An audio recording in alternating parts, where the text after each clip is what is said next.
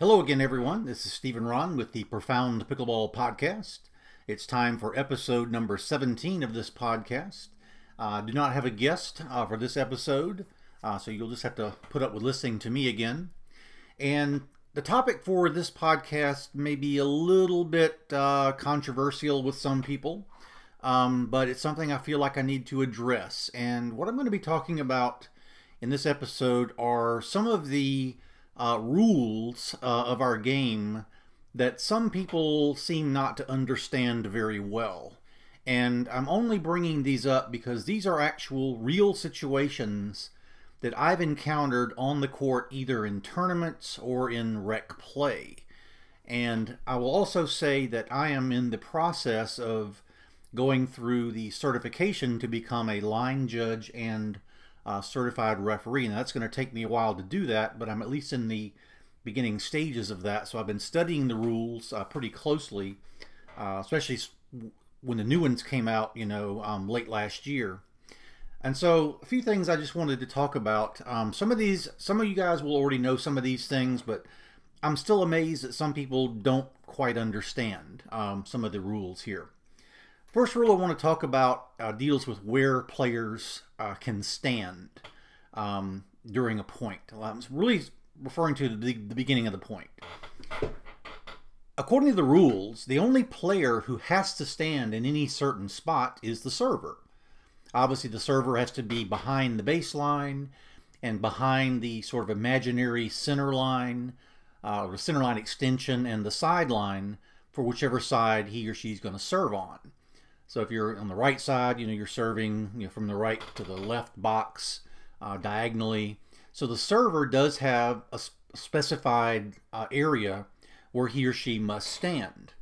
And that's it. The receiver can stand anywhere on their side of the court. The server's partner can stand anywhere he or she wants. Now, obviously, for the server's partner, it's a good idea to stand behind the baseline because you've got to let that service return bounce. But like, for example, when players do stacking, if the server is serving on the right side, the partner may stand to the right of the server if there's a stacking situation, or could stand to the left if they're not stacking. But there's no rule that says that the server's partner can't stand forward of the baseline.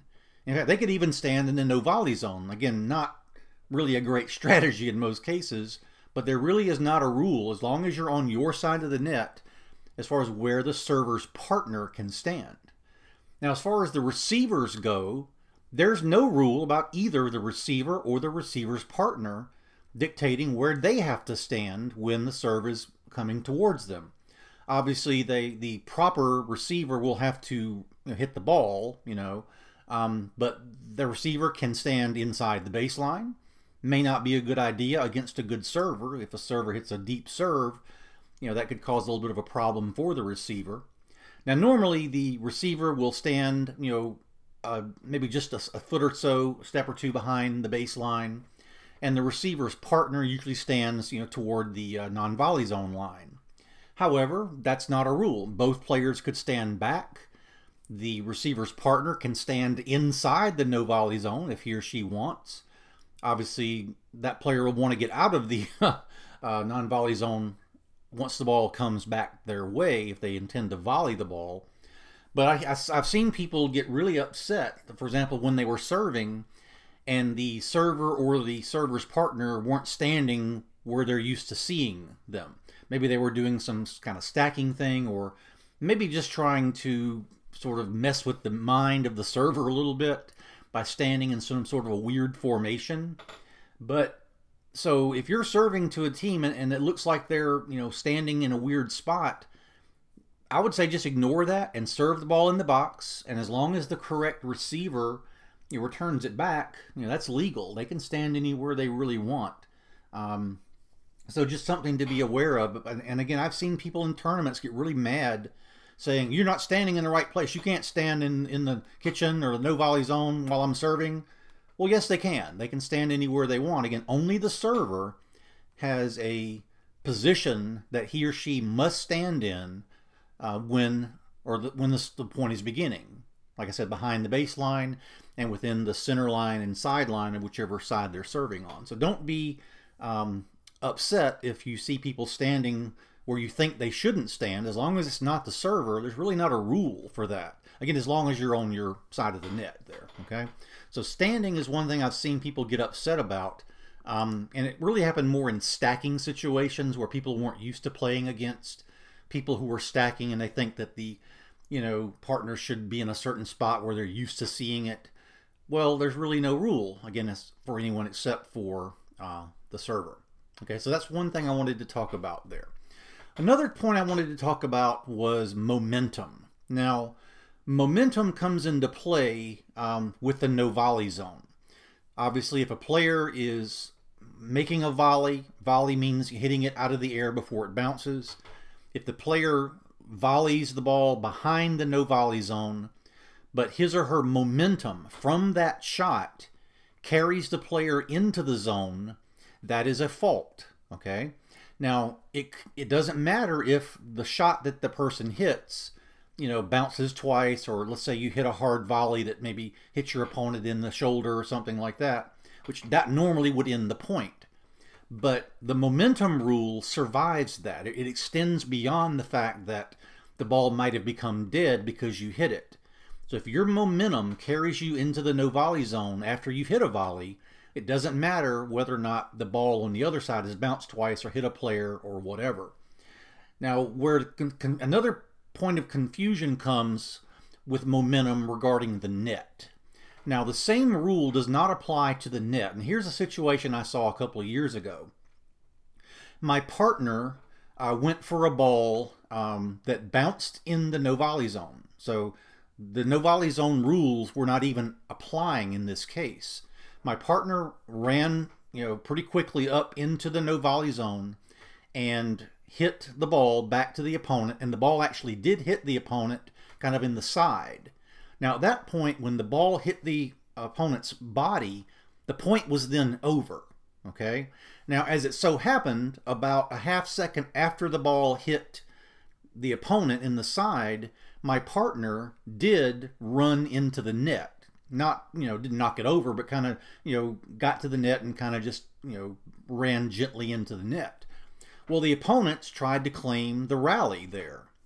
But the rule does allow you to touch the net after the ball has become dead. The momentum rule does not apply to the net in that situation like it would apply to the no volley zone. Again, there was no volley because the ball had already bounced on our side, and my partner when he hit the ball again hit the opponent before he hit the net. Now, if he had hit the net before the ball had hit the opponent, that would have been a fault, absolutely. You cannot touch the net while the ball is still in play. But once the fault occurred, meaning the ball had hit the opponent kind of in the side, at that point, the point was over, the ball was dead, and so then my partner touched the net. That was not a violation on my partner. And that was a pretty heated argument with the player who got hit. But again, the rule was on our side. So we kept the point, even though it was a very, very heated situation there with the opponent who didn't really understand the rule. So the rule is, to just sort of recap, while the ball is in play, you cannot touch the net. But once the play is over, if the ball bounces twice, hits the opponent in a part of their body other than their hand, the point is over, and then you can touch the net. So that was a perfectly legal play in that situation. So momentum does not apply to the net after the ball is dead. It does apply to the no volley zone after the ball is dead. So if your momentum is carrying you toward the no volley zone, you need to obviously try to stop your momentum so that, when you do go into the no volley zone, the momentum from the shot is not what took you in there. And I've seen some cases where someone hit a volley and the point was over, but their momentum had stopped. In other words, they were standing still, even maybe kind of taking a step or two backwards toward the baseline. Then they went in, maybe to get the ball or do something like that, and people will try to call a violation on that. Well, once your momentum stops, then you can go into the no volley zone, after you've hit a volley. But People sometimes don't understand that part of it either. So momentum has to stop completely before you go into that no volley zone there. Okay. Another rule that this actually did not happen to me, but I observed it happening in a tournament not too long ago. There was a situation where one team called a player on the opposing side for a foot fault in the no volley zone. And it was a very close call. I'm not sure if the player actually stepped in or not. But according to the rules now, okay, if your opponent calls you for that, calls you for a foot fault in the no volley zone, it used to be that was the end of it. The opponents could just call it and then their call stood. Well, that's not the case anymore.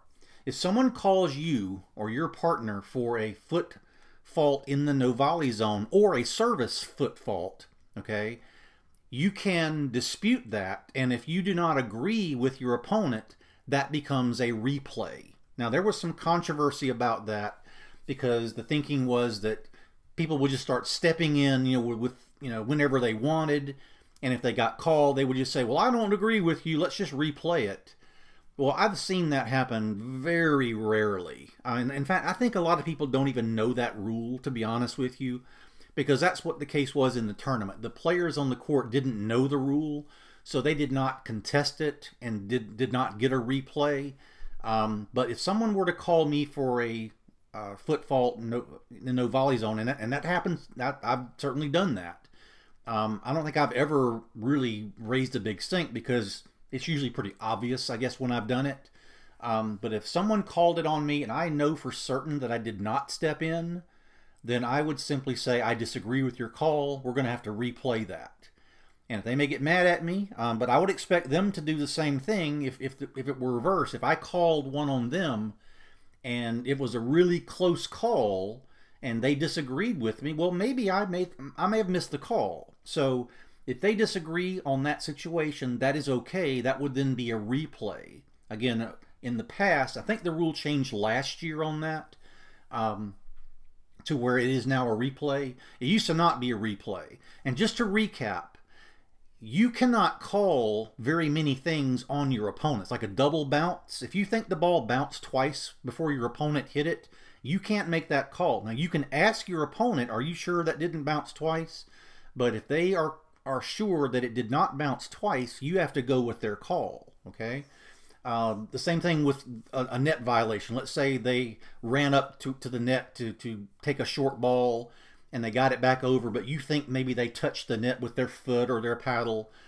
They have to call that on themselves. You can't call it, but again, after the point is over, you may want to ask for clarification and say, I think you touched the net. If they say no, there's no recourse in that. Now, I am talking about non-officiated matches here, like we usually do in rec play, open play, whatever.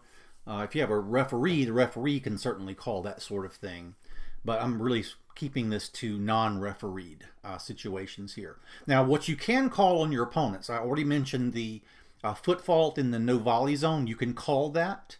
You can also call service foot faults. If you see the server is stepping on or over the line before they strike their serve, you can call that. Now, I'll be very honest with you. I've seen that happen, dozens of times. I honestly don't remember ever calling someone for a foot fault on the serve, for the simple reason that I don't really know what advantage, they're getting from that. Now, in a sport like tennis, where people serve and volley, there would be an advantage to getting to the net faster. But in pickleball, because the server has to let the the return bounce, moving in doesn't really get you a lot of advantage. Unless you think the returner is hitting a lot of short returns. I guess that might be one reason for the server to try that. I personally try to return the serve pretty deep. So if they're standing too far inwards, that's actually a benefit for me. I don't mind them, doing that. But I don't remember ever having called a service foot fault against an opponent. I may have, but I just don't remember offhand ever doing that.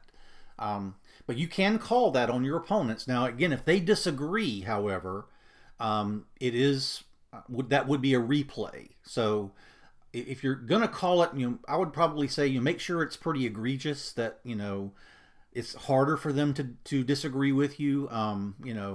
But again, it's to me, that's not a big deal in most cases.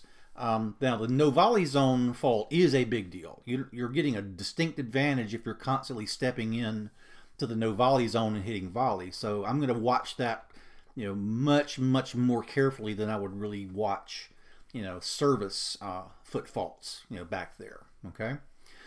Let's see, another one that happened in a recent tournament was a situation where there were 2 points I'll talk about real quick. On one point, I was playing doubles, and there was a ball that the opponents hit near our baseline.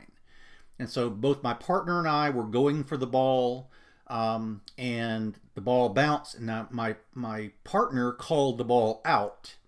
And as soon as that happened, I said I saw the ball in. So I said to my partner that I felt like the ball was in. So in that case, we disagreed on the call. Now, neither one of us hit the ball back. So in that situation, the ball, we had to treat that as an in ball. So we wound up giving them the rally for that. So we lost that point or that rally. And that is exactly what should have happened. If the two partners disagree on a call like that, one says in, one says out, the assumption is that the ball is in and the opponents will win that rally. And it's a weird thing because partners have different views, different angles they see the ball. So seeing it out, and her or him seeing it in, that's not that uncommon, to be honest with you, because again, we were running at different speeds. We may or may not be looking down at the right angle to see it. But again, what happened in that situation was exactly what should have happened. Partner called it out, I called it in. We gave the opponents the point, and there was no no hard feelings or animosity on anyone's part about that. Now, what happened on another point was a little different, however. I was, my partner was receiving a serve. Now, I was standing toward the no volley zone. The opponent hit a serve, and I did not see the serve land because I was looking towards the opponent's side. So I did not see the ball land. My partner called the serve out pretty much immediately. Well, the opponents disagreed with the call, and they sort of looked at me, and I said I didn't see it. Now, my opponents interpreted my saying that as disagreement. But that was not disagreement because I did not call the ball in at all. I didn't see the ball land. So I have no idea whether it was in or out. And my opponents were, honestly a little stubborn about it. They kept saying, well, when you disagree, you're supposed to call it in. And I tried very carefully and very calmly to explain that there was no disagreement because I didn't see the ball. I didn't contradict my partner's call. The call was pretty quick. And it was one of those that I'm assuming was pretty close. So the opponents thought it was out, and they thought that we were disagreeing because I didn't make a call. Again, I didn't see the ball at all. Sometimes I'll look back when the serve goes back behind me. Sometimes I don't. I don't remember specifically why I didn't look in that case. Maybe I just assumed it was going to be in. But again, I didn't see where it landed, so I could not either support or disagree with my partner's call. So in that case, my partner's call stands. Okay, so it's not a rule anywhere written that both partners have to see the ball out, because as we all know, sometimes a ball will land and only one partner can see it because maybe your partner's blocking you, or because you've been chasing a ball off the court and you can't get back in position to see. So if one partner sees the ball out and calls the ball out, the other partner may or may not have seen it. And if the other partner says, I didn't see it, that is not a disagreement with the partner. So that case that I mentioned earlier where we did disagree, it's different if one partner does not see the ball and cannot make a call. That is not a disagreement. And there's nothing in the rule book that prevents the one partner from making a call, an out call, if the other partner didn't see it. Again, that is not a disagreement. And I was getting pretty frustrated because the opponents were really harping on the fact that we disagreed, and I kept saying, no, I have to see the ball in to disagree with my partner, but it didn't seem to make any good headway there. So as it turned out, we won the game, by more than a couple of points. So it wasn't that big a deal, but I could tell they were pretty upset, and I just didn't want to pursue it any further after the game was over. So that was sort of the end of that.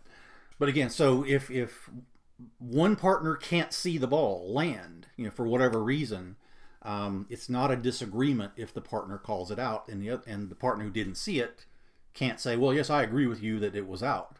I just didn't see the ball land, and that's not that uncommon to not see a ball, especially when you're at the no volley zone. A ball hit behind you, especially a hard drive.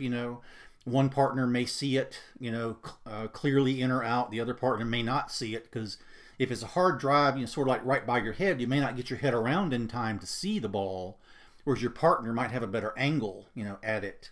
So that's just another thing to be aware of, that you don't have to, see the ball out if your partner calls it out if you didn't see the ball at all, is kind of what I'm sort of trying to say.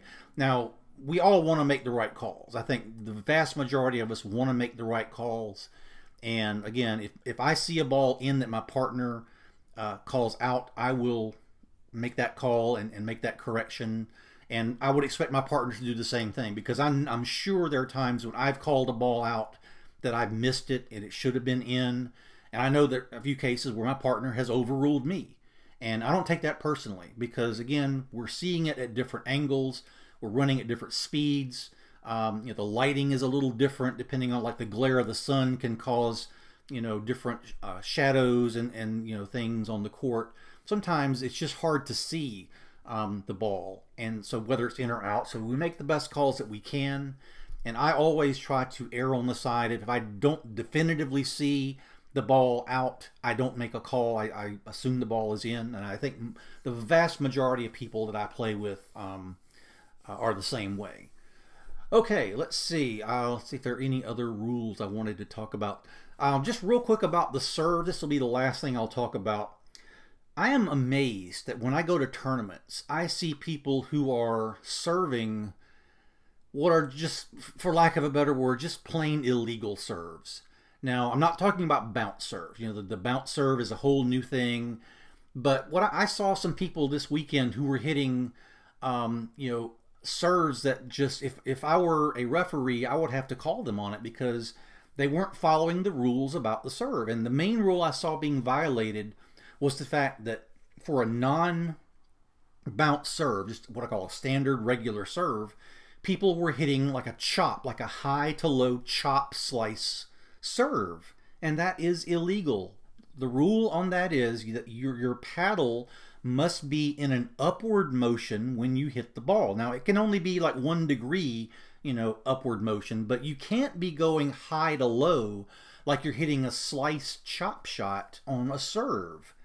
And, I saw, gosh, at least 4 or 5 people hitting serves that really should have been considered illegal serves.